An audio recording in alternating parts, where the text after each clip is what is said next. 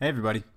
This is a show I put together with Rob Morris of the More Freedom Foundation that some of you might have caught either live or on his YouTube channel. I thought I'd have it trimmed down and ready for you back in June when we recorded it, but, well, stuff happens. What with the president getting crazier by the week on Iran, though, I'm not sure I could have brought it to you at any better time. Excuse the first couple of minutes. The audio quality is fine, but I had to chop Rob and I up pretty good to make sure we hit the ground running instead of running through 5 minutes of live introductions and prep. As it is, it sounds a little weird, but you're into the action immediately. The only other news I have for you is that the first SFD news analysis show came out in the middle of last week. It's exclusive to Patreon subscribers who have put up $5 or more, and if you want to see what it looks or sounds like, head over to patreon.com/SafeForDemocracy. This is, I think, the best of the talks Rob and I have had so far, so I'll let you get right to it. I'm John Coombs, he's Rob Morris, and this is Talk for Democracy. You will not be able to stay home, brother. You will not be able to plug in, turn on, and cop out. You will not be able to... Yes, our progress has been uneven. The work of democracy has always been hard. It's always been contentious. Sometimes it's been bloody. I have saved this one opportunity to speak briefly to you about the mindless menace of violence in America, which again stains our land. And I sometimes wonder why we Americans enjoy punishing ourselves so much with our own criticism. This is a pretty good land. I'm not saying you never had it so good, but that is a fact, isn't it? In Iraq, a dictator is building and hiding weapons, and we will not allow it. This is a different kind of war. There are no marching armies or solemn declarations. Its goal to defeat American power. No one, no matter where he lives or what he does, can be certain who next will suffer from some senseless act of bloodshed. There's a time when the operation of the machine becomes so odious, makes you so sick at heart that you can't take part. You can't even passively take part. And you've got to put your bodies upon the gears and upon the wheels, upon the levers, upon all the apparatus, and you've got to make it stop. And you've got to indicate to the people who run it, to the people who own it, that unless you're free, the machine will be prevented from working at all. The revolution will put you in the driver's seat. The revolution will not be televised, will not be televised, will not be televised, will not be televised. The revolution will be no rerun, brothers. The revolution will be live.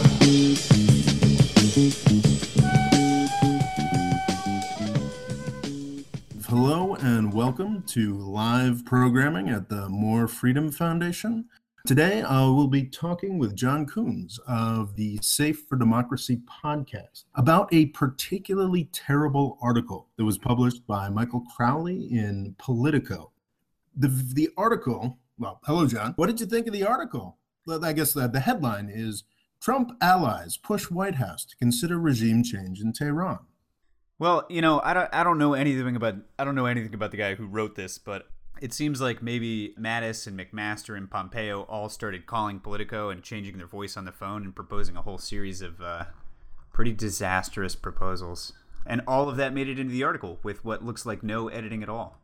It's pretty extraordinary. I talk a lot about media on the More Freedom Foundation, and I think that's why it's valuable to go through this article in detail today, because I don't provide a lot of great examples of this. I went in detail on some of the claims of Graham Allison at Harvard's Belfer Center recently. But this article and what it says about the prospects of regime change in Tehran is, I think, very typical. I mean, this is the sort of thing, I don't think Politico is a particularly right or left-wing outlet. I think it has pretenses of objectivity, possibly a little right-leaning, your classic outlet owned by a billionaire, which seems to be, unfortunately, the only viable model for a print newspaper anymore.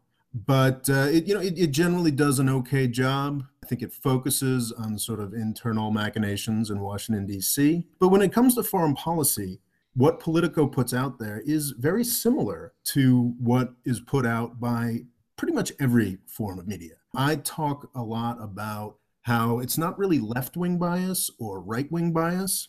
Those aspects are more marketing segmentations, I think, especially when it comes to foreign policy, because every outlet from Fox News to CNN to the Washington Post, the New York Times, and certainly including Politico, are biased towards the priorities of U.S. foreign policy. And this article is an extraordinarily obvious example. Yeah, well, so for anybody who doesn't know, I run a podcast about the history of American foreign policy called Safe for Democracy. And anybody who's listened to that regularly knows that my shows keep getting longer and longer, and I keep doing longer series to cover shorter periods of history. And the reason that happens is I come into them, like the show that I wanted to do about the first 10 years of the Shah in Iran, with a lot of preconceived notions. And I think that it's going to be a really short show because I kind of already know everything that's going on. But what I do in the course of those is I investigate every one of my assumptions. And what ends up happening every time is that there's a lot of detail there that I didn't know and that my audience, which is largely American, probably doesn't know either. And what this article is paragraph after paragraph after paragraph full of unexamined and totally false assumptions about Iran, about foreign policy, and about the way the United States has related to other countries in the world for the last 60 years. Yeah. And before we get into this, I think it's important to emphasize that this isn't Breitbart. This isn't some crazy fake news outlet. This is Politico. While it may not be as famous as, say, the New York Times, is supposedly a serious media organization. And while this article is particularly egregious, I don't think it's very different from what we would see in the New York Times. Let's get into it. I don't want to read the entire thing, but I think it's worth reading the second paragraph here because it sort of sets up sort of what the view of the article is going to be. So, second paragraph. Supporters of dislodging Iran's iron-fisted clerical leadership say it's the only way to halt Tehran's dangerous behavior, from its pursuit of nuclear weapons to its sponsorship of terrorism. Critics say that political meddling in Iran, where memories of a 1953 CIA-backed coup remain vivid, risks a popular backlash that would only empower hardliners. So that's interesting. I mean, clearly the negative view of Iran comes first, but what I think is missing here is any common sense at all, frankly, because what this is doing is setting up a false choice for the article. On the one hand, Iran is really terrible, and regime change is something we should do. Critics say that it might not work.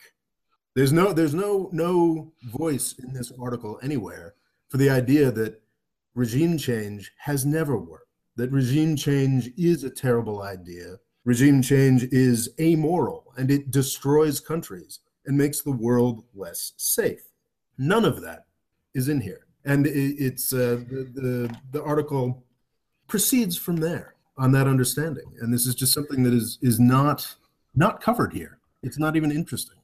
And sorry. Go ahead. Well, I think probably preliminarily we should lay out what we think about the idea of regime change in Iran and why that's a pretty terrible, terrible idea. Well, if I could, I don't think we need to do a phrase-by-phrase analysis of the article, but I really want to get into this paragraph just for a second, because it gets to what I was just saying, that I know the guy that sat down and wrote this. Like, I could have written exactly this paragraph maybe 6 years ago. You know, he sat down, he had an article to write. Really, the story is what these people in the administration are saying, so he just dashes off this paragraph to give you a little context. And the problem is, it's so loaded with false knowledge. It's not even assumptions. So we've got Iran's iron-fisted clerical leadership. Well, what's contained in that is a denial of the fact that Iran just had a free and fair election. I mean, we might not like the system in which it took place, but people voted and elected a moderate who desperately wants to engage with the United States. Exactly. And it's extraordinary that after that, which happened less than a month, or perhaps just about a month ago, the Trump administration is seriously considering and participating in putting out articles like this You've got one side that's like, okay, we've got a really rough history, but it'd be great if we could work together to defuse this whole situation. And then you've got the other side in the United States who is like essentially saying, fuck you. Yeah. What's going on here? That is what is incredibly inadequately portrayed in this article. But you've got to read between the lines to say this, because the basic assumption of this article is that peace is impossible, Iran is evil, and regime change is the right way to handle it. Yeah. So just continuing in the second half of that first sentence, we say it's the only way to halt Tehran's dangerous behavior, from pursuit of nuclear weapons to sponsorship of terrorism. Well, in the last show that you and I did, we looked at Iranian sponsorship of terrorism and said that's pretty much bunk. And then the other thing is, it's the only way to halt Tehran's development of nuclear weapons. President Obama concluded an extremely successful diplomatic initiative to curtail Iranian nuclear development. I mean, there's a total falsehood what's happening right here, and a denial of that same thing that had already happened. And Iran is complying with that agreement vigorously enough to have not given the Trump administration an excuse to break it, which the Trump administration, as is laid out in this article, desperately wants an excuse to break it. Yeah, and in the absence of that evidence, they're just pretending as if it was already extant. Yeah. It's extraordinary stuff. I think it's important to just, or it might be worthwhile just to back up for a second and take a look at the larger context of regime change. We've now got a broadening arc of the Middle East that has been destroyed by U.S. regime change policies. Nobody disputes that the toppling of the Iraqi regime caused chaos. Many people dispute that similar methods were used in Syria. Different methods were used in Syria, but they were the kinds of methods that this article is talking about using. And they have failed miserably, and they have caused incredible suffering. So it's extraordinary to me, and I think probably to you also, that after having seen extraordinary failure of regime change in both Iraq and Syria, that the government would be seriously considering applying this to another regime. It's nuts. Also, Iran is a much larger country than either Syria or Iraq. So we're talking about incredible destabilization of a very central country. That's what they're aiming for here. And it's just... Yeah. What is right now maybe the most stable country in the Middle East, one of the most populous, almost 80 billion people there. And something interesting, we always keep telling people to go back and look at this map. But if the United States did what Donald Trump and Jim Mattis want to do and somehow make war on Iran or try to destabilize it, we'd have a solid swathe of states destabilized by the United States from the Himalayas to the Mediterranean Sea. Yeah. I mean, you think that the refugee problems that are currently destabilizing Europe at the moment, I mean, you think those problems are bad now? If this was successful, this would be horrifying. But in case we've already got people asking questions or whatever, I challenge anybody to find a successful instance of U.S. regime change. They don't really exist. And also, well, as this article points out at the very bottom, there is a real moderate movement in Iran. They really want to extend their hands. If we took any of the steps that are suggested, I mean, there's barely a veneer on that, suggested by this article, then that moderation would disappear. It would make the hardliners much, much more powerful. It's extraordinary. What's interesting, too, is although they have quotes from Iranian moderates at the bottom of the article, about halfway through they talk about the Green Movement in 2009 that happened during Iranian or after Iranian elections. And the second half of this paragraph says, many analysts say that virtually no organized anti-regime opposition movement survives today.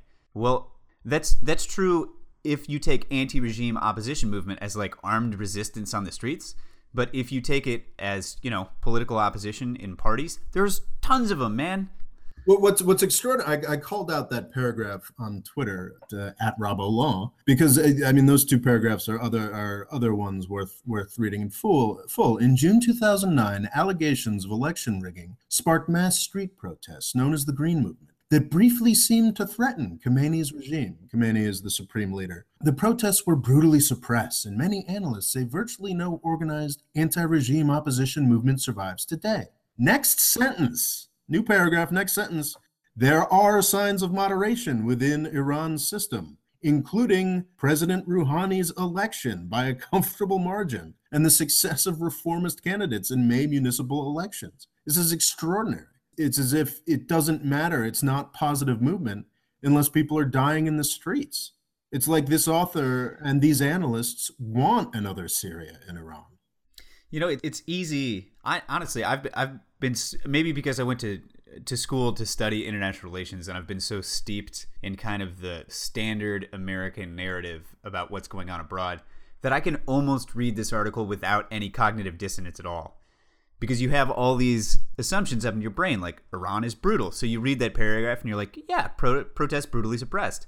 And then they say, but free elections that he won by what, 57%, 58%? Yeah, I believe it was 57, 58. And then I think the conservative opposition, the hardliner, couldn't get over 40. So like 37, yeah. Something like that.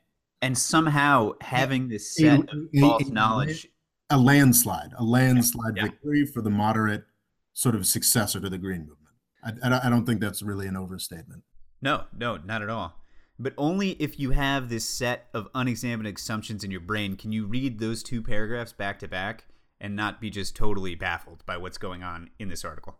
It's absolutely extraordinary. Jumping back up to the top, I think because enough of the people who know a bit about foreign policy and would be interested enough to read this article know that there was a CIA-backed coup in 1953, he kind of has to mention it.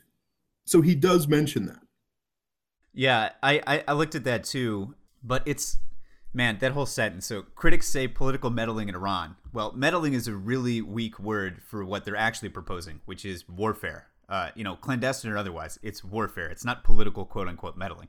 And I think that gets to the nature of regime change and what we're actually suggesting. We're not necessarily suggesting putting in hundreds of thousands of U.S. soldiers.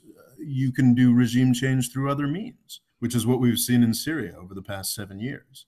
And the consequences are horrific. Yeah. And every word in the sentence is meant to elide the actual truth of what went on. It wasn't a CIA-backed coup. It was CIA planned and CIA executed. And then, you've got that, but we ignore the fact that the CIA and the United States supported the Shah for the whole 20 years that followed, and that at the time of the Iranian Revolution, we went on to basically pay Iraq to make war on Iran for 10 years. All of that is missing from this sentence. And it's incredibly relevant to the question, I think, right? And also missing from this article. I think with the third paragraph, we get to something another very, very central issue. And that's why President Barack Obama assured Iranians in a 2013 speech at the United Nations that we are not seeking regime change. There is no mention in this entire article of the Iran-Iraq War. The Shah does get a mention in a particularly ludicrous manner, which we will discuss later. But something very, very important happened in 2002. It was President Bush's Axis of Evil speech. And you cannot understand any action that Iran has taken over the past 15 years without understanding that in 2002, President Bush got up in front of Congress and multiple television cameras and essentially declared war on Iran. There was no formal declaration, but he said that Iran, Iraq, and North Korea were part of an axis of evil that needed to be taken out. I'm paraphrasing, but that was the message. So all of Iran's actions, and some of them had been very negative, they were actively fighting U.S. soldiers in Iraq, have to be understood in the terms of the fact that in 2002, we essentially declared war against them. And in 2013, Obama said, no, wait, we're not looking for regime change. We are open to backing off. And there were incredibly positive results from that, like the initial election of Rouhani, he was reelected a month ago. I can't recall, for 4 or 5 year terms, but he was initially elected, I think, as a result of Obama's extended hand. And it's just extraordinary that this article can jump from pointing out that Iran is incredibly insecure to 3 or 4 paragraphs of what Tom Cotton thinks, of what I don't have much knowledge or much of anything positive to say about his approach to domestic policy, but I'm very aware that Tom Cotton, a Republican from Arkansas, has been doing his best to crush any positive motion between Iran and the United States. And this article's choice to give the sort of 3rd through 6th paragraphs to what Tom Cotton thinks is pretty extraordinary. Yeah, well, I mean, man. All right, so we'll get into what he says about ethnic minorities in Iran a little bit later, but I just love hypocrisy from our elected officials. But he talks about how these poor, exploited ethnic minorities in Iran. Tom Cotton comes from Arkansas, a state that just like in the last couple of weeks, doubled down on voter suppression. Tom Cotton has a grade in the low 20s from the NAACP. Tom Cotton systematically discriminates against gays, transsexuals, blacks, Latinos, and every other group that exists on the margin of the United States. And he has the gall to try to propose that we somehow back opposition groups for armed rebellion in Iran. It's blowing my mind, man. Let's get into Tom Cotton. Now, he does say one thing. There's a whole sentence that Tom Cotton says that I think is accurate to a degree, though it's sort of maximalist and blown out of proportion. I don't see how anyone can say so this is direct quote from Tom Cotton. I don't see how anyone can say America can be safe as long as you have in power a theocratic despotism. I agree, but I wouldn't say that Iran is a theocratic despotism. I would say that U.S. allies, Saudi Arabia, is a theocratic despotism.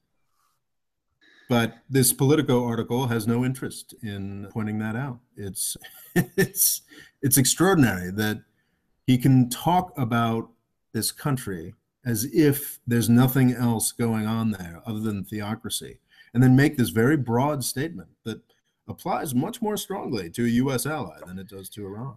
The thing about it is there are theocracies in the world. Most of them, I think, I'm not 100% sure, but I think most of them exist in the Middle East. And then you've got Bhutan, which is kind of on that road or whatever.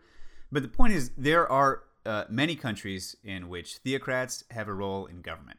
And we don't automatically assume that any of those are in some way a danger to the safety of the United States. And the only reason that he's able to say this kind of thing about Iran is we have an inbuilt suspicion. But Iran, what attack has Iran launched on the United States in the last 20 years? What are we pointing to that says that they're a danger to us because they have this kind of government? Yeah, there's really nothing. And it's not just theocratic, and Iran definitely is theocratic, but a theocratic despotism. That sort of implies that there's nothing else going on in Iran, and that is simply not true. Let's move on, I suppose. Cotton advocated a combination of economic, diplomatic, and covert actions to pressure Tehran's government and support internal domestic dissent in the country. He noted that Iran has numerous minority ethnic groups, including Arabs, Turkmen, and Balochs, who aren't enthusiastic about living in a Persian Shiite despotism. So yeah, he's advocating balkanizing Iran. Yeah, I can't imagine. Well, I know that I don't know of, and I could not imagine a situation in which trying to launch an ethnically based armed opposition could ever result in a stable situation.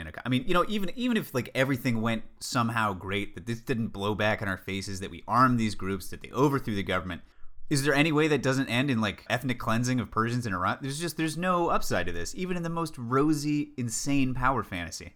Yeah, it's extraordinary. And I mean, what the real message of that is these guys don't care. What they'd like to do is make Iran like Iraq, to just totally blow it up. Yep. It's pretty short-sighted. Yeah. Pretty short-sighted. The idea that if you did something like that, then yes, you would see 80 million Iranians getting very, very interested in extreme forms of terrorism, which they have not been largely since 9/11. With the caveat that, yes, they have carried out actions against Israel, but that's not a 9/11. That's not a large-scale attacks on American tourists or attacks on the United States. And this kind of policy, even if it were successful, would guarantee that sort of thing. It's just nuts. Now, this article does do something useful. I think it usefully points to the views of people both in and associated with the Trump administration. I was not aware that Rex Tillerson, who I mostly in a last ditch of hope at this point try to look at as occasionally sane, has basically said that he is not opposed to regime change. That's tragic. But when this writer and this news source, or any kind of real news source, introduces these statements, they should actually discuss to some degree what that actually means. Not in two half-assed paragraphs at the end saying that, oh, wait, maybe this policy wouldn't work out so well. I mean, you just got to, the ability to just sort of ignore all of history here is pretty heartbreaking. Yeah. And I think we'll speed this up in a minute and get it going at more than a paragraph every 10 minutes. But the thing it's got from Tillerson is that he wants the U.S. to work with Iranian opposition groups toward the, quote, peaceful transition of that government, unquote. So when he talks about peaceful transition of the government, what he means is moving to an entirely different constitutional system, right? Because what they're worried about is the quote unquote despotism of the supreme leader. Well, this would be like Iran announcing it's going to work with the Michigan militia for the peaceful overthrow of the U.S. government. It's bonkers. It doesn't make any sense at all. And it's incredible that an outlet that aspires to the objectivity that Politico does would let that go unexamined. Yeah. Well, and it mentions the completely sensible and negative response of the Iranian government to this. But it's in response, Iranian Foreign Minister Javad Zarif, apologies for the pronunciation, lashed out on Twitter. Like this is, the United States has essentially said, yeah, we're interested in overthrowing your government. A response to that is not lashing out. It's a very rational, appropriate response. It's not his response was that the United States was reverting to unlawful and delusional regime change policy. That is completely accurate. Yeah, but this article describes that as a lashing out. I mean, lashing out is not something that applies to language that is so staid and middle of the road. What this tweet and the subsequent tweet, which I like a lot, should have received was exactly the same kind of coverage that the tweets from the mayor of London got when he kind of shat on Trump when Trump was trying to shit on him because he, had 2 terrorist attacks in his city. Because the second part of this tweet, or maybe the second tweet, is, quote, U.S. officials should worry more about saving their own regime than changing Iran's, unquote. Which I thought was super awesome, but probably pretty poorly received in our White House, our embattled White House. On Wednesday, Iran's ambassador to the United Nations filed a formal protest, saying it revealed a brazen interventionist plan that runs counter to every norm and principle of international law. These things are true. And what's good about that paragraph, too, is that there's a citizens group in Iran that wrote a public letter also condemning what Tillerson had done from the Iranian opposition. The Iranian opposition does not want the United States help, man. The United States is not capable of helping opposition forces in a useful way. It has always led to disaster. And I'm not saying that our government should stay silent in the face of human rights abuses. I'm not saying that our government should not speak out when voices within another country are abused or arrested, that is tremendously, tremendously valuable. What our government should not be doing is looking to coordinate and facilitate these opposition voices, because it becomes exactly the sort of thing that basically every country in the world, both allies and enemies, expects that the U.S. government does, which is participate in the overthrow and manipulation of foreign governments. And when it becomes that, there's an exact parallel here. There's the Russian intervention in the U.S. election. Has Russia made itself friends in the United States here? You've got Republicans talking about you've got many, many Republicans talking about how Russia's intervention in the election was horrific and we should have sanctions and we should attack them. It's extraordinary that going much, much, much further than Russia did in our election in Iran is just sort of seen as A-okay, just fine. Well, I mean, it speaks to something that comes up over and over again in my shows, which is that we have this blinkered inability to see any other political system in the terms that we see our own, especially if the people living in that system are not white. Because if you talked about the U.S. interfering in France's elections, people would be like, whoa, pump the brakes. That seems pretty strange. But you talk about financing opposition groups in Iran, it's like, well, yeah, that's par for the course. That's fine. Yeah, we're gonna help. We're gonna help. And these groups that Cotton is talking about, don't amount to what 10 to 15%, more than 10 to 15% of the population. I mean, I think all told, actually, you might be more familiar with this. I think sort of Persian Iranians are only about 70% less even of the population of Iran. But all these small groups that are going to be probably as interested in competing with each other as they are with Iran are something like 10 to 15%. So it's just a recipe. It's a recipe for a horrific sectarian nightmare, which is what we have in Iraq and Syria. And suggesting that we should just set that up in Iran too, that'd be great, is just crazy. Yeah, and I mean, in as much as there are ethnic groups who do. This situation of ethnic groups in Iran, I think, is much more or much closer to that of the autonomous regions in Spain and what they'd be angling for versus, like the Balkans. And of all the countries in the Middle East, in terms of managing, restive internal populations, I think Iran is probably the most successful in those terms. So then we get into National Security Council spokesman Michael Anton, which is kind of fascinating. Are you familiar with this figure, Michael Anton? I'm not. No, I'm not. Got this. So I think I have more of a direct line to sort of Trumpian thinking and whatnot. Michael Anton became famous writing under a pseudonym as Publius Decius Mus or something like that. Just generally known as Decius. Gosh, I may even be mispronouncing that. That'd be embarrassing.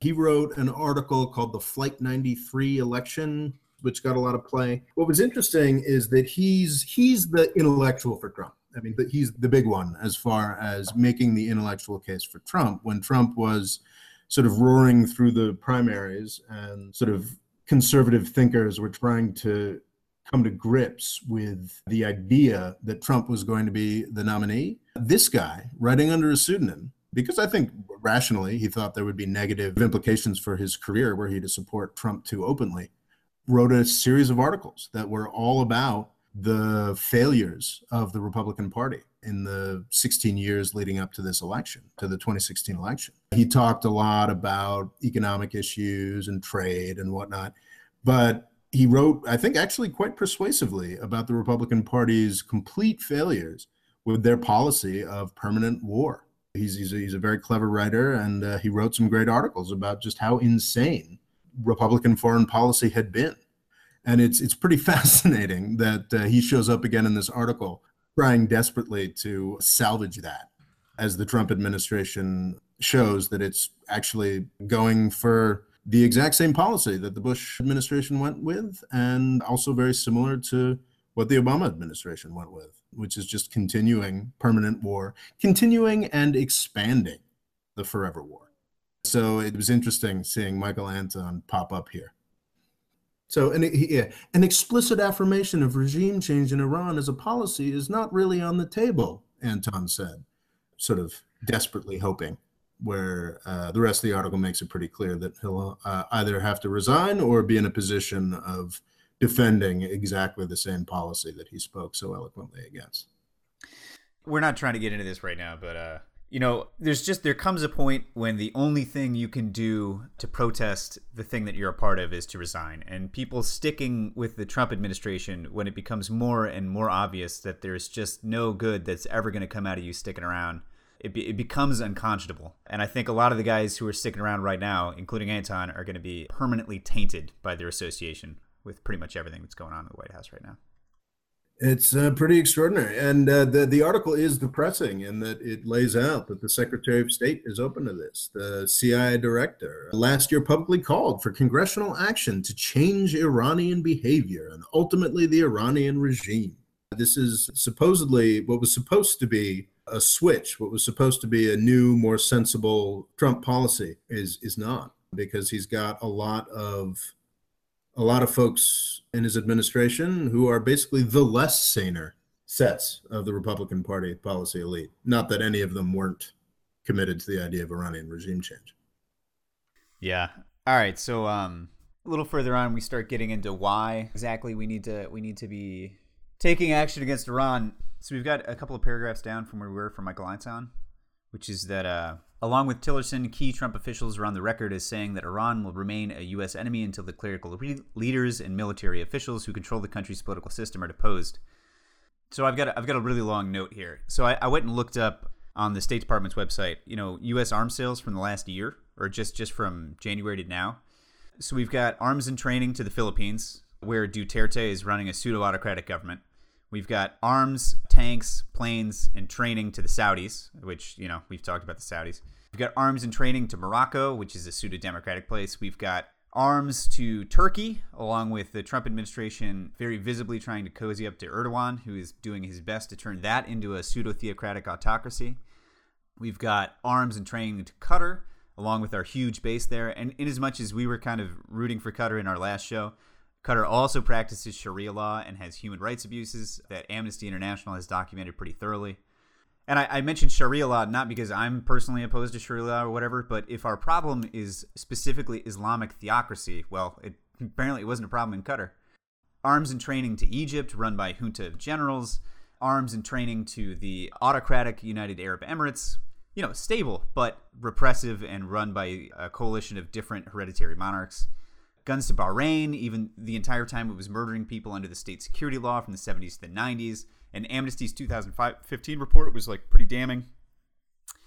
So what is it about Iran, man? Why is it Iran and not every one of these other places to which we funnel just billions and billions of dollars of arms and training? It's inertia.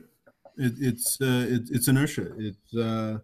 It's the fact that we're tremendously bothered by the fact that they betrayed us in 1979. The hostage crisis, despite the fact that we're coming up on 40 years, it being 40 years back, is something that a lot of people still remember. And our system needs to have enemies. So we've created a self-fulfilling prophecy with Iran, despite the fact that really at any point at which they weren't being physically attacked, they or their neighbors weren't being physically attacked by the United States or its allies. They've tried desperately to bring about peace with us. We just continue to be in opposition. And you've got that in media, as this article shows. You've got that in think tanks. You've got that with the folks that run our government in Congress and throughout the Pentagon and the defense industries. It's inertia, I think, is my best explanation. Yeah. All right, so I want to get to one more thing before we move on to the best worst paragraph in this whole piece. And the one right before that, the one right before the Shaw paragraph, is that a memo from administration officials have said that Trump has an instrumental role to play in discrediting the regime. Quote, no one has greater power to mobilize dissent abroad than the American president. Unquote, the memo states, setting a goal of, quote, a tolerant government that adheres to global norms, unquote. So my only note there is pot and kettle. So at the same time that the United States is talking about in this memo, the Iranian government not abiding by international norms, the U.S. has publicly advocated regime change in that country. And the Iranian response was to write letters to the United Nations, which there could be no more norm-abiding thing to do. And just a couple weeks out from the United States unilaterally pulling out of the Paris Climate Accords.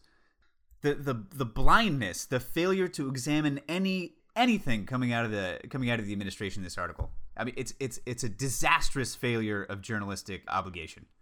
Come on, John. You know that the rules are different for us. Well, apparently Politico thinks they are. And it's not just Politico. I mean, this is standard dealing with these issues. One of the most troubling aspects of this article is the way that I don't know. I should have done a word count, but almost a third of it is taken up with reproducing the views of the Foundation for the Defense of Democracies. It's sort of repeated as, the FDD memo says, and this, but it's not criticized at all. This guy just cut and pasted a number of outrageous claims from an FDD memo, and that's a third of the article. The Foundation for the Defense of Democracies has been around for a while. I think that's another problem with a lot of these think tanks, is that you've got this incredible infrastructure of think tanks that may or may not have done decent work during the Cold War, depending on your opinion on the Cold War. And they just sort of needed a reason to exist after that. And Iran is one of their reasons to exist.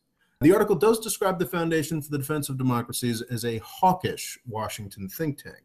That puts it very, very mildly. The Foundation for the Defense of Democracies, you say something, John, that during the 80s, one of their founders, Jean Kirkpatrick, actually had a militia named after her in Nicaragua or something? Yeah, so I'd have to look this up to find out exactly the country. But so I went to Georgetown, and one of our great shames is that Jean Kirkpatrick was a professor at Georgetown, and she wrote a lot of position papers defending Reagan military adventurism in Central America, to the point that a death squad in one of those countries, and I think it was Nicaragua, but it might have been Honduras, it might have been Guatemala, named themselves after Jean Kirkpatrick because she was such a voice in their favor in Washington, D.C. that they honored her by naming themselves after her.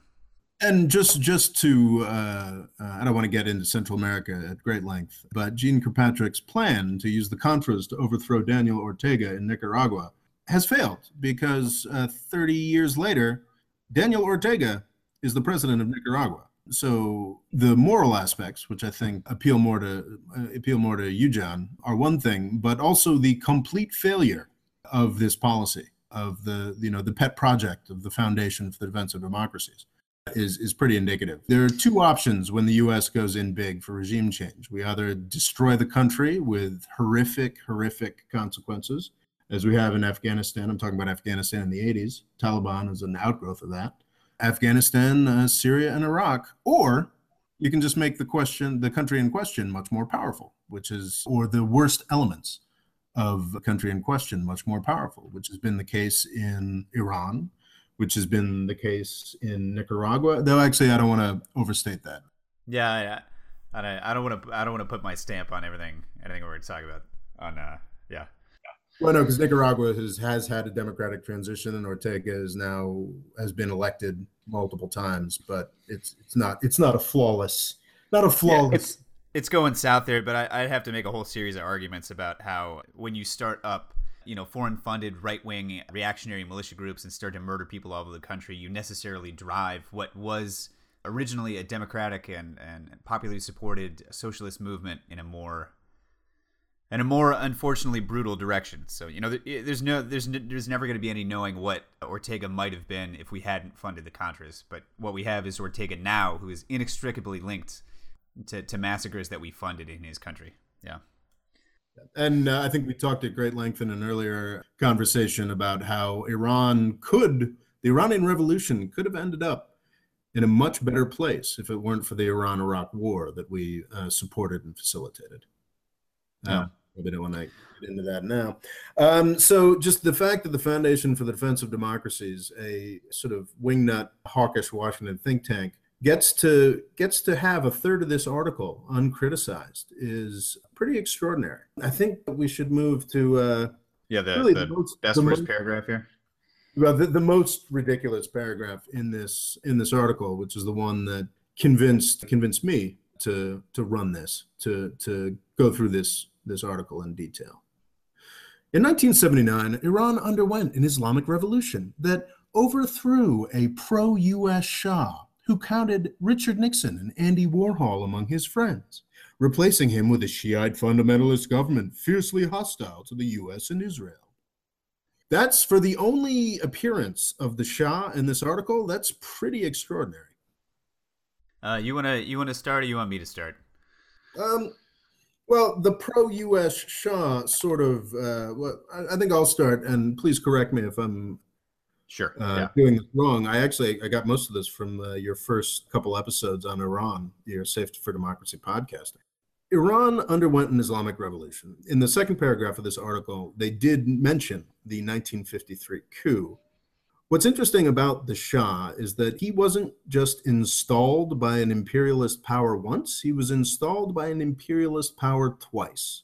In 1941, the leader of Iran, the Shah in question's father, tried to take a sort of Turkey-style policy of neutrality during World War II, and he failed. He was probably never going to be able to get away with that, as he shared a border at that time with the Soviet Union, and I believe at that point he was still sharing a border with the British Empire. Don't quote me on that. So he was replaced, and his son, the Shah we're talking about, was installed. Then there was some pushback from the Iranian people. The constitution became more of a reality. There was a parliament. And in 1953, a CIA-planned coup dealt with the parliament. So this guy was, he wasn't just pro-U.S. He was a U.S. creature. And his impact on Iran was pretty negative. And I think you're much better suited to talk about that, John. Yeah, so the real tragedy of 1953 isn't just that we installed another puppet somewhere in the world, but that Iran, partly because it's part of this more or less continuous society that goes back to the earliest days of human civilization, was one of the most cosmopolitan and well-organized countries in the Middle East. And in 1953, it was carrying on a pretty successful experiment with democracy. One emphasis. So one of the most cosmopolitan and well-organized countries in the Middle East. No, I thought I said that. Yeah, you did. But I wanted to sort of, by the standards of, it wasn't Switzerland, but there was real hope and real progress, and and a burgeoning middle class and civil society participation in government. Something that looked like it was going to be, the next member of the Democratic Club. And what we did was we shut that down because we we felt ourselves to need a secure supply of oil, and we were afraid that Iran was too close to Russia and that it had too strong of a socialist movement. So we stepped in and we reinstalled the Shah. And what happened after that point is Iran ceased to be a kind of parliamentary democracy and became an autocracy with kind of an up-jumped king at the head of it. Do you want me to get into Savak? Yes. The reasons that the Iranian... All right, so the Iranian people, after that point, had more than just the loss of their democracy to hold against both the United States and their Shah. So in 1957, so this is 4 years after the coup that we set him up with, the Shah, with the direct assistance of the CIA, set up the National Intelligence and Security Organization, and the acronym is Savak. So just a couple of stats here. So an Iranian historian named Ervan Abrahamian, in his book Between Two Revolutions, cites a figure of over 5,000 full-time agents with Savak by the time he was studying in the 1970s, with some unknown but much larger network that might have been as large as 200,000 people all reporting to this intelligence agency. You had a society in Iran that was totally penetrated by government informants, with the accompanying chilling effects on speech and art, and really any kind of freedom. So Amnesty International in the mid-1970s reported that the number of political prisoners in Iran could be anywhere from 25,000 to 75,000 at any given time. Reza Barahani, who escaped a Savak torture prison in the 1970s and emigrated to the United States, wrote that somewhere between 300,000 and 400,000 political prisoners had been in prison between the creation of Savak and 1976. In just one summer, during the June Muharram uprisings in Iran in 1963, 6,000 people were murdered by Savak and other American-trained security forces in the country. Really, in a space of a couple of weeks. Yeah, I'd have to go in and read personal testaments about this stuff to really bring across the horror of it. Yeah, actually, hold on, I might have something here. Well, yeah, and I think what's so imagine Assad. Imagine the worst image of Assad, who currently has much smaller sort of torture prisons operating. Imagine Assad in a country of 80 million people with the full support of the United States and a massive petroleum industry. Yeah. All right, sorry. One last thing here. Here's a quote from Item 7 of Amnesty's 1976 report on Iran. Quote, all observers to trials since 1965 have reported allegations of torture, which may have been made by defendants and have expressed their own conviction that prisoners are tortured for the purpose of obtaining confessions. Alleged methods of torture include whipping and beating, electric shocks, the extraction of nails and teeth, boiling water pumped into the rectum, heavy weights hung on the testicles, tying the prisoner to a metal table heated to white heat, inserting a broken bottle into the anus, and rape, unquote. This was going on. It was well known in Iran, and at the same time, the people doing it were receiving the clandestine funding and public support of the United States. Yeah. So, but he was a pro-U.S. Shah who counted Andy Warhol among his friends. Yeah, man. The other thing about that is Andy Warhol was not the Shah's friend. The Shah paid to bring Andy Warhol to the country. Like, the level of credulousness in this article, from the most mundane thing, like claiming that Andy Warhol was somehow a friend of the Shah, to the most serious, which is not investigating the phrase pro-U.S. Shah, is totally mind-boggling. I don't want to. I think there are a number of podcasts and whatnot that do sort of reading series, and I want to give Michael Crowley the benefit of the doubt. It's quite possible that he did turn in a more balanced article that actually delved into some of these issues and actually provided some sense of what regime change in Iran would actually mean. And it's possible that his editor or his publisher just took those slices out. I mean, it's not necessarily the case that this guy is a malign idiot. He could have been edited to look. Yeah, it's fair enough. Fair enough. I'm angry at the political imprimatur that's been placed on this article, and necessarily the guy who originally turned in the draft. I'm with you, John. This article makes me very, very angry. But I think it's not about individual writers. It's not even really about individual publications. I think you talked about it earlier. You got an international relations degree at Georgetown, you said? Yeah. Uh-huh. And it's just that way of looking at the world that is supposedly academic and critical, but just makes all of these baseline assumptions that leave out any basics of history, common sense, the ability to imagine that anybody outside of the United States might have an interest that's valid or worth acknowledging. It's pretty extraordinary. The other thing that relates especially to where I went to school is I think especially Georgetown's working on eliminating this kind of thing now, but there's a feeling in the international relations community, or maybe a kind of nostalgia to the good old days when, a bunch of guys in cool suits and brow-line glasses would get together, McNamara's whiz kids or the wise men under Kennedy, and they'd smoke cigarettes and decide the fate of the world. And it was not only something that they were able to do, but it was right that they were doing it. They were the guys from Harvard and the guys from Princeton and the guys from Yale, and they had both the power and the ability to move pieces on the global chessboard. And what we discovered pretty disastrously decade after decade is that we don't have the ability, we don't have the know-how, and something that I care more about maybe than you do is that we don't have the right to be doing that to people. What I think is it's not that I don't care about. No, it's higher on my list of, That's for sure. Because I frankly, what I'm trying to do with this channel is persuade people that there is a better way of looking at the world, a more rational way of looking at the world, and that the world would be safer if we engaged in it. Unfortunately, for most Americans, just I've been guilty of this in the past. I probably still am quite guilty of it. We just sort of believe that we're right. And that's sort of a fundamental belief that makes people angry when you challenge it. So I don't want to make people angry. I want to make people see.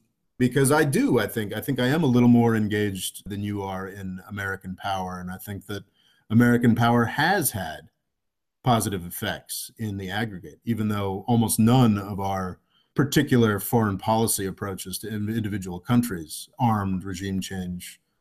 filing under the armed regime change approach, have been successful. I do think that American power is worthwhile. I do think that it has had a stabilizing effect that has allowed much of the world to emerge from poverty. I think that the American world order is worth preserving. And I think that we've been in a position have this series of unmitigated catastrophes in Vietnam and Guatemala and Iran and Syria and on and on and on and on and on without real consequences.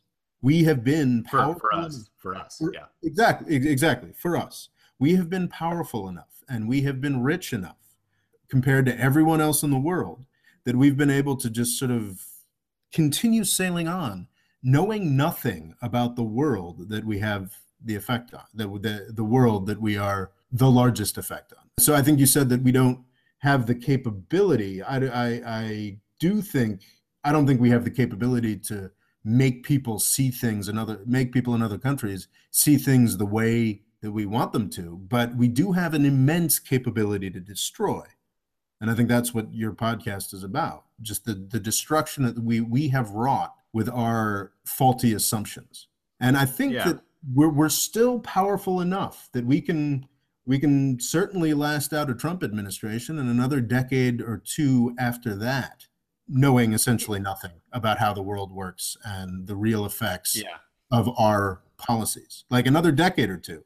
Heck, maybe, you know, depending on what happens in China and if Europe can ever get its act back together, maybe a full half century. But eventually, we're gonna reap the whirlwind on this. We're not gonna be the incredibly massive power that we always have been, or at least since World War II. We're not gonna have that dominant power.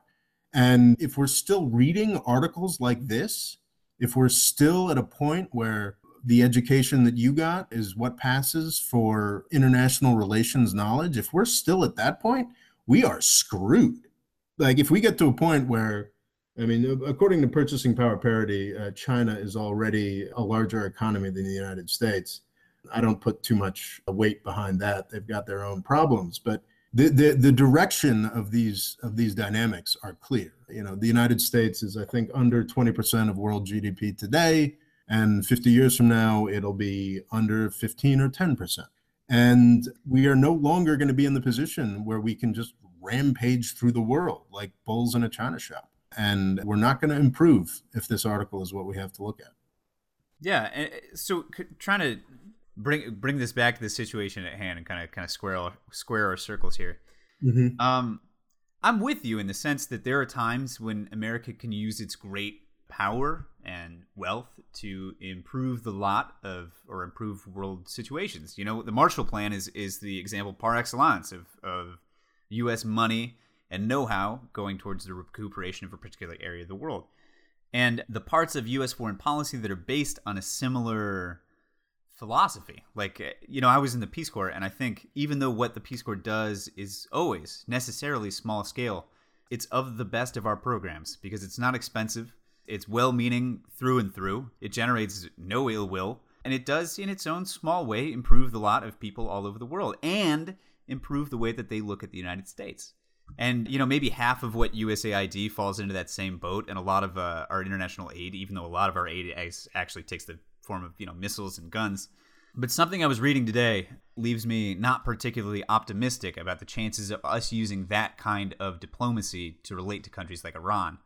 Because, and this is going to go on for just a bit longer, because if you really wanted to facilitate regime change in Iran in the sense of moderating their politics, the best thing that you could do is embrace them with open arms. Because putting American television and American products and American students into a country is the surest way to bring them closer to the United States. And the best way to do the opposite of that is to try to publicly bring down their government. Yeah. You'd think that would be basic, right? Yeah. Like people don't like it when you come into their house, reorganize everything, and tell them how it should be. Exactly. And so the last thing here is that maybe the three guys most anti-Iran, you know, the three guys with any actual influence in the Trump administration are Mike Pompeo, who runs the CIA, who's not one of these guys that we think of as like one of the adults in the room, James Mattis, who is one of those guys, and H.R. McMaster, who is another one of these. He's supposed to be the guys who are kind of minding Trump. Yeah. Well, everybody knows that McMaster is kind of a historian. You know, he wrote that book about Vietnam, whose name I can't recall right now. Dereliction or something? Exactly, yeah. But the thing is, he's talked about his opinion of political movements, and what he really doesn't like is left history, quote unquote left history, which is self-critical U.S. history that says, like, you know, maybe what we did in Vietnam wasn't wrong necessarily only because it didn't work, but because we shouldn't have been there in the first place. That the idea of military-based regime change was a bad idea. So McMaster's on the record saying, quote, that we need to emphasize forward positioning of forces because deterrence by denial is what is effective. What McMaster, you know, we're hoping these guys are the adults in the room, but McMaster has a general's distrust of diplomacy. And in as much as we hope he's going to be a restraining influence on Trump, he hates Iran as much as James Mattis does, and he sees the military as the only way to start to address that enmity. We shouldn't be looking at Mattis and McMaster as the guys who are going to keep us out of a situation in this region. That's an important. I think Mattis in particular. I think McMaster has sort of disappointed a lot of those hopes, sort of falling into sort of standard Trumpian wormholes in terms of public statements and whatnot. But Mattis is doing valuable work if you care about U.S. power. He's the guy who goes to Europe and says, no, Trump's really committed to Article 5. He's not a dumbass. I mean, he actually trotted out we're in a horrifying place where the Secretary of Defense of the United States has to trot out that Winston Churchill quote saying that, after doing everything else, the United States will eventually do the right thing. But that's a digression. But Mattis, does provide valuable sanity. I mean, Mattis and Tillerson are keeping, if Trump had his way, Saudi Arabia probably would have been bombing Qatar by now. Qatar by now. But he's not. And I think that has to do with the adults in the room. So they do provide a valuable service. But yes, Jim Mattis hates Iran. That's unfortunately something that we know very well about James Mattis, and that's a real problem. Because if this is the main guy who acts as a governor on Trump's worst instincts, and he is just itching for an excuse to fight Iran, then we're in some trouble. All right. Do you think we really need to? No, I don't think we need to. I'm looking at my notes, and I don't see anything we haven't already addressed. There is one thing that bothered me about the FDD memo particularly, and I had mentioned the way that a lot of these think tanks are sort of Cold War holdovers. In the FDD memo, the memo also proposed borrowing from Cold War anti-communist tactics, citing the Reagan administration's support of the Polish Solidarity labor movement, which helped to fracture Eastern European communism. I mean, it's fascinating that the FDD is gravitating back towards fights against communism, but those fights could not be any more different from what is proposed at this point. Because of mutually assured destruction and the fact that there was this nuclear problem that we all had to deal with, there was never going to be, at least in Eastern Europe, the funding of large-scale armed elements. And yes, the Pope and the Reagan administration reached out to the Polish Solidarity movement and called out the Soviets, both the Polish government and the Soviet Union, when bad things happened to that movement. They did provide valuable support, and that did have something to do with the fall of Eastern European communism. That's great, but comparing this to a proposed policy of sectarian murder is deeply distasteful to me, who's someone who believes that we did good work in Eastern Europe during the Cold War. They're talking about reaching out to an element like the Polish Solidarity labor movement. Well, we already have that in Iran. A democratically elected moderate president of Iran who would love to work with us to further marginalize the hardline theocratic government. And instead we're talking about giving arms to what? Kurds and Azeris? It's insane. Yeah. And it's insulting, frankly. The Solidarity labor movement was an element in Poland that had very broad appeal. And we did work to broaden that appeal. We should be working with Rouhani to broaden his appeal. We should not be talking about regime change. It's just... Yeah, I don't know enough about I know a little bit about Solidarity and what went on there, but what we didn't do was start clandestinely funneling them billions of dollars worth of arms, which is really what these guys are hinting at. Yeah. Yeah. So I guess, I think we've done this for about an hour. We've done as close a reading as we can bear, but I think it's fair to say that we consider this article to be a pretty extraordinary failure. Yeah, Not that I need to be telling anybody how to do their job, but what would have been a much better format for what happened here?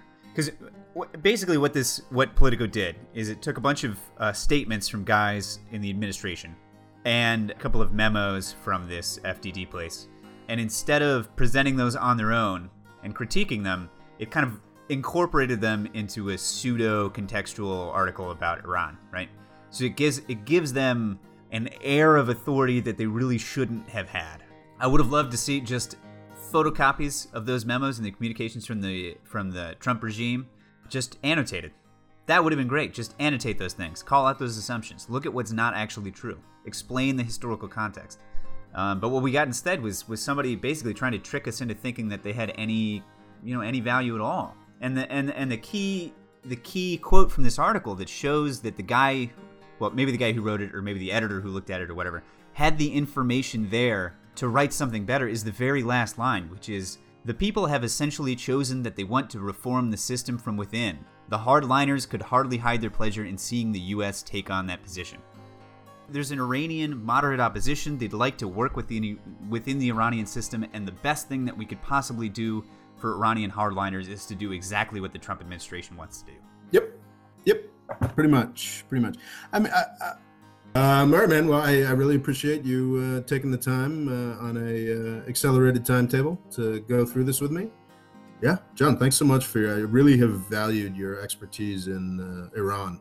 I think we've probably, hopefully, we won't have the opportunity to do much more content on Iran, but with this administration in power and with journalism of this quality, I fear we may. Yeah, thanks for having me on. I'm always happy to be here, and I think this might be the best one of these we've done yet. You know, hopefully we don't get into a general conflict in Iran, but if we do, we'll have lots of really riveting content. We sure will. We sure will be able to profit from that disaster. All right. I think with that dark ending, I will stop the broadcast. Thanks for showing up.